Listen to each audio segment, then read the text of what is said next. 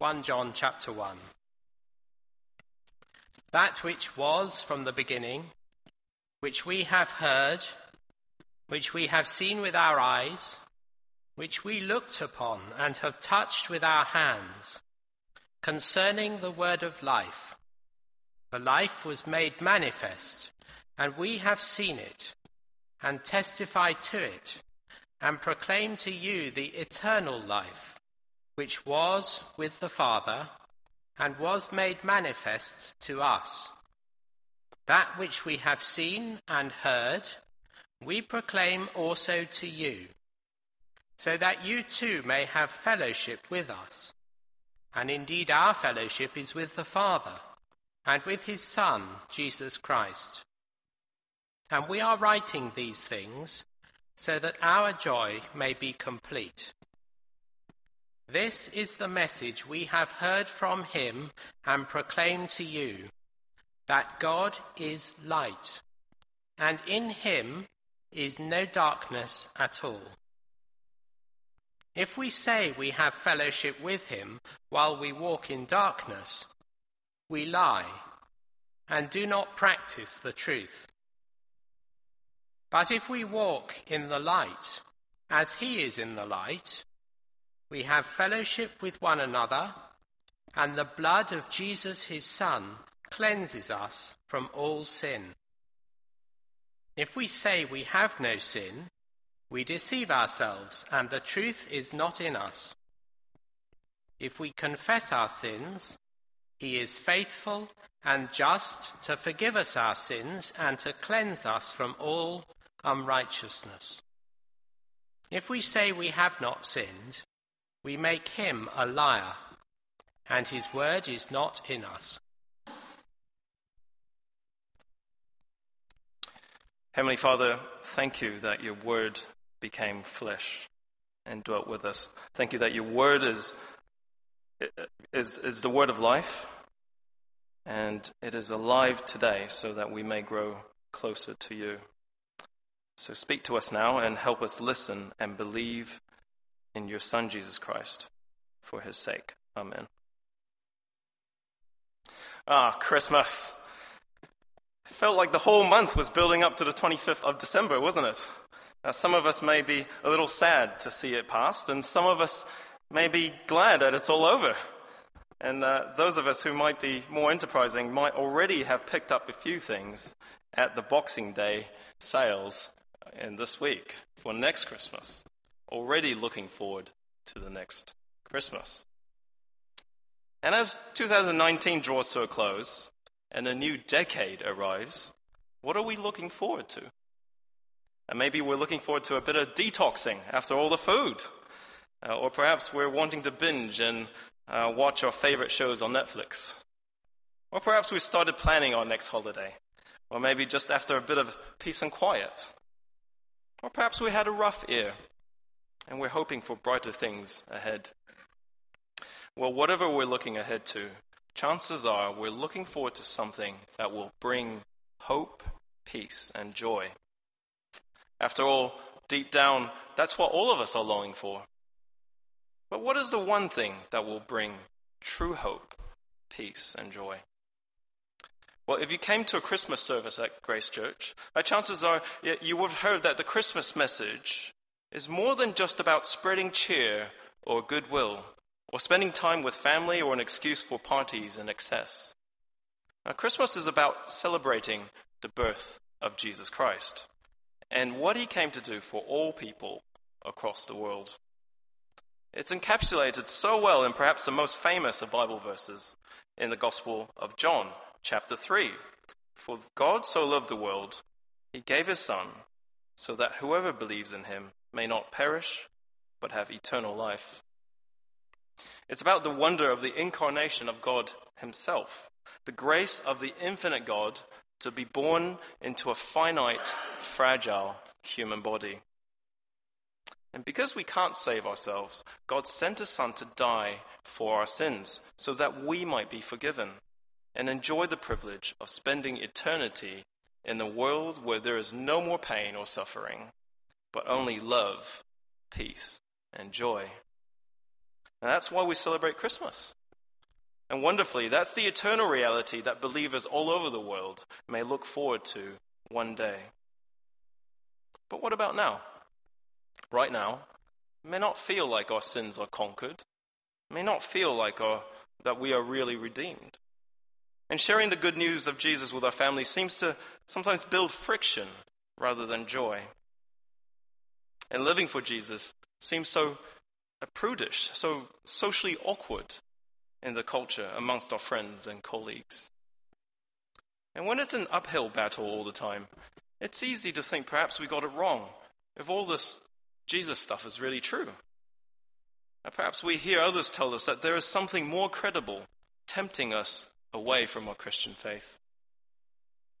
When the going is rough, it's hard not to feel discouraged, small, and alone. And it's with this in mind that the main purpose of the first letter of the Apostle John is an encouragement for believers to keep going faithfully. And it's for believers to know that we're never alone, even when it all seems too much, but that we may enjoy the forever presence with God now. And just like John's Gospel, the purpose statement of this letter can be found near the end.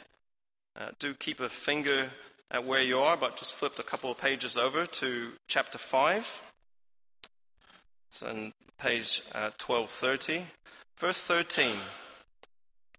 I'll read from verse 13. I write these things to you who believe in the name of the Son of God, that you may know that you have eternal life. That you have eternal life. The Apostle John writes to assure these Christians that not only will they one day enjoy eternal life with God, but the privilege and joy of being brought into fellowship with Him is available to us now. Therefore, if you're a believer today, that ought to be great cause for joy. Because eternal life isn't something we look forward to, or isn't just something we look forward to, but in the meantime it's all doom and gloom. The future reality we look forward to be in fellowship with the good and holy God, to never be alone, and to experience true peace and joy. Well, that fellowship is also a present reality. And we can enjoy that fellowship now. So how does this work? How are we brought into fellowship with God? Well, it's my first point. It's by listening to the apostles' testimony of Jesus. Listening to the apostles' testimony of Jesus. Now flip back to 1 John chapter 1 again, and look with me at verse 1. That which was from the beginning, which we have heard, which we have seen with our eyes, which we have looked and touched with our hands, concerning the word of life. The life was made manifest, and we have seen it, and testified to it, and proclaimed to you the eternal life, which was with the Father, and was made manifest to us. Now, the Apostle John was probably an old man when he wrote this letter. And when he says we and us, he's referring to those who were with him, as in the first disciples of Jesus, or the apostles, if you like. The apostles were the ones to have seen Jesus with their own eyes. They heard Jesus with their own ears and touched Jesus with their own hands. The beginning of John's Gospel echoes a similar theme. You don't have to flip to it, but it says, as we're familiar in Christmas, in the beginning was the Word, and the Word was with God, and the Word was God. He was in the beginning with God. But here, in his first letter, John goes one further. Now, the extraordinary claim is that his Word, who was in the beginning, the God incarnate, the apostles, actually lived with him. That which we have heard, which we have seen with our eyes, which we have looked upon and have touched with our hands.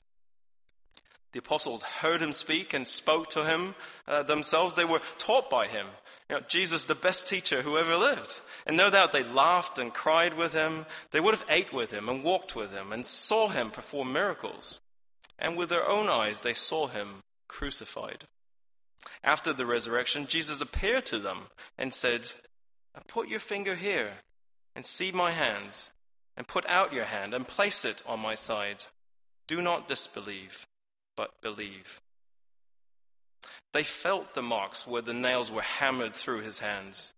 They felt the marks where the spear had pierced his side. Heard Jesus, saw Jesus, felt Jesus. The apostles were the eyewitness, the ear witness, and the hand witnesses of Jesus' life, death, and resurrection. Therefore, we can be sure that Jesus was not just a made-up character or an amped-up version of history. Jesus was flesh and blood, just like you and I are flesh and blood. And although he was fully man, he was also fully God. Now see the very heart of John's message, that Jesus is the gift of eternal life. Look at verse 2. "The life was made manifest, and we have seen it and testify to it, and proclaim to you the eternal life, which was with the Father and was made manifest to us." He is the beginning, Jesus is the word of life, and he is the eternal life. And because the apostles were convinced that Jesus is exactly who he says he is, they couldn't help but proclaim it to the world, even if it meant suffering and dying for it. Therefore, we need to listen and believe the apostles' testimony of Jesus. And as we do, we enter into fellowship with him. Which is my second point. Listen to the apostles' testimony of Jesus to enter into fellowship with them. Well, let us continue in verse 3. That which we have seen and heard, we proclaim to you, so that you too may have fellowship with us. And indeed, our fellowship is with the Father and with his Son, Jesus Christ. I wonder if you've noticed a surprise here. We might expect John to say, you too may have fellowship with God, or with Jesus, or at least with the Holy Spirit. But he didn't. John said, so that you too may have fellowship with us. Now what's going on here? Did John let his fame get to his head? Or was it because he was old and losing a bit of perspective? Well, if I was writing this, I'm not sure I'd have the audacity to put it quite like that. But you see, on one hand, John is just a man, just like you and me. But on the other hand, he's not like you and me. He and the other apostles were the first person eye, ear, and hand witnesses of Jesus. The apostles were given special authority. Now, after the resurrection, Jesus appeared to them, and he said in John chapter 20, "As the Father has sent me, even so I am sending you." And when he had said this, he breathed on them and said to them, "Receive the Holy Spirit. If you forgive the sins of any, they are forgiven them. If you withhold forgiveness from any, it is withheld." Now, nobody alive now has that same authority. Not the Pope, not ordained ministers, not any of us. No one can forgive sins. Only God can forgive sins. Now, the apostles were just ordinary people, but they were given special authority. No one before and since had that special privilege. Therefore, John wasn't puffing himself at all. I suppose the implication here is that the apostles' testimony of Jesus is the authentic testimony of Jesus. And that's why we need to listen and believe what they say in the Bible. The apostles are the guardians of the truth. And although we can't forgive sins, we can enjoy fellowship with God. And the way to do that is by receiving that truth. Therefore, it would be disastrous to trust in any teaching which strays from the apostles' version of Jesus. And now, just as false teachers were around the first century church, a false teaching is around us today. Whether it's treating Jesus only as a moral teacher, or treating the Bible only as a big list of do's and don'ts. Reducing Jesus into such a way would be to miss out on the wonderful grace of God. And if we apply heavenly riches to the present, believing that Jesus' way of showing blessing to us today is only through prosperity in this life, then we'll miss out on the true reward for us in heaven. and if we treat Jesus as a life insurance policy, thinking that we might be saved just in case we die while not changing how we conduct our lives, then effectively we're still rejecting God and we'll miss out on the true joy of fellowshipping with them. You see, the problem is that all these false teaching deny the apostles' testimony of Jesus. They all deny the incarnation and the resurrection. Now, like an iPhone knockoff, these pretenders are, at best, a poor imitation of the real thing. They're unsatisfying and disappointing, and ultimately, just a fake, not the real deal. They cannot save and cannot bring us to fellowship with God. We must submit to God's word, and it starts by listening and believing the apostles' testimony of Jesus. And as we do, we enter fellowship with them, and just like the apostles, we enjoy that privileged relationship with God himself. Which brings me to my third and final point, to enjoy fellowship with God. Now, we saw a couple of weeks ago, didn't we, that one day the new creation will usher in a new Eden, Eden 2.0 if you like, where believers will enjoy healing and perfect union with God, where he will wipe away every tear from the people's eyes. Death shall be no more, neither there shall be mourning, nor crying, nor pain anymore. It's a glimpse of the ultimate fellowship with God. It's an all-encompassing sharing of life, the perfect union with the Almighty, an intimate oneness with the God who created everything. It's akin to a true marriage relationship, a most intimate bond, an unbreakable union. It's what Christians look forward to with God in his new kingdom. And incredibly, while we wait, believers can enjoy a taste of that now. Look again with me at verse 3. That which we have seen and heard we proclaim to you, so that you too may have fellowship with us. And indeed, our fellowship is with the Father and with his Son, Jesus Christ. And we are writing these things so that our joy may be complete. Just as the apostles enjoyed an intimate fellowship with God in and after this life, we too may enjoy that same intimate fellowship with him. Even as the apostles were locked up in prison, even as they were persecuted, mocked, stoned, and even as they were put to death, the love of God and their fellowship with him never separated. Their fellowship with God was just as real 2,000 years ago as it is today. Now, wonderfully, that means Christians are never alone. And as we listen and believe the apostles' testimony of Jesus, as we enter fellowship with the apostles, we enjoy that same inseparable fellowship with God himself. Therefore, what characterizes a Christian fellowship is not just a meeting of like-minded people in shared interest or purpose or rank. What's special about a Christian fellowship is that we're brought into our new family with God. A family of people from all nations where the center is our Lord and Savior Jesus Christ. Not a family of strife and arguments or selfishness, but one that only consists of love and bring true peace and joy and hope. And although in this world that might not be our experience now, but the promise here is that those who believe can enjoy God's embrace. It's the same embrace enjoyed by the psalmist in our first reading in Psalm 36. Flip back to me if you like. Page 558.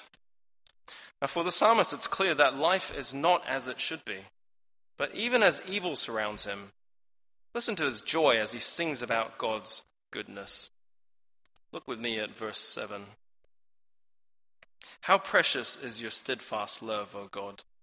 The children of mankind take refuge in the shadow of your wings. They feast on the abundance of your house, and you give them drink from the river of your delights. For with you is the fountain of life, and in your light do we see light. Oh, continue your steadfast love to those who know you, and your righteousness to the upright of heart. It's what the psalmist knew. It's what the apostles knew. Jesus Christ is that fountain of life, that river of our delights. The Christian fellowship is first and foremost a relationship with Christ, and then to all believers.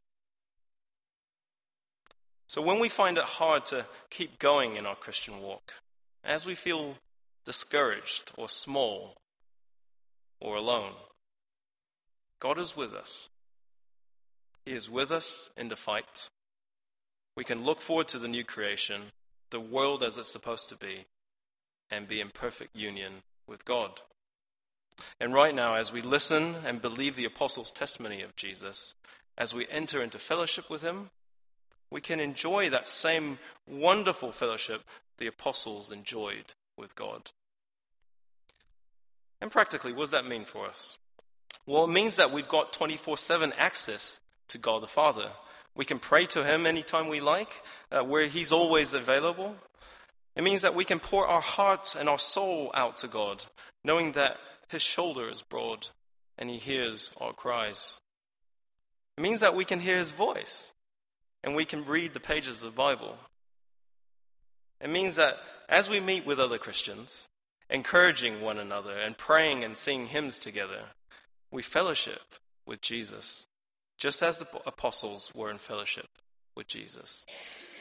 And as we seek his forgiveness for stumbling in our Christian walk, it means that we can be sure that he won't turn his back on us and he will forgive us our sins. And it means that when we're rejected for what we believe by others, God embraces us all the more. Now, the joy of apostles is brought by believers joining God's new family, entering into fellowship. So as we share the gospel with others and long for others to believe, it means we also partake in the same joy of the apostles. And as new believers join God's new family, we can share in the joy that brings, praising God for his steadfast love. And if you're sitting here and you don't yet enjoy that sort of relationship with God, but would like to, then may I say, that is a great place to be. And why not speak to a neighbor beside you? Why not speak to Bruce or myself, or someone who brought you along? And why not take one of these books that we've got? It's called The Gift, and it talks about that true hope, peace, and joy that you may have, even today.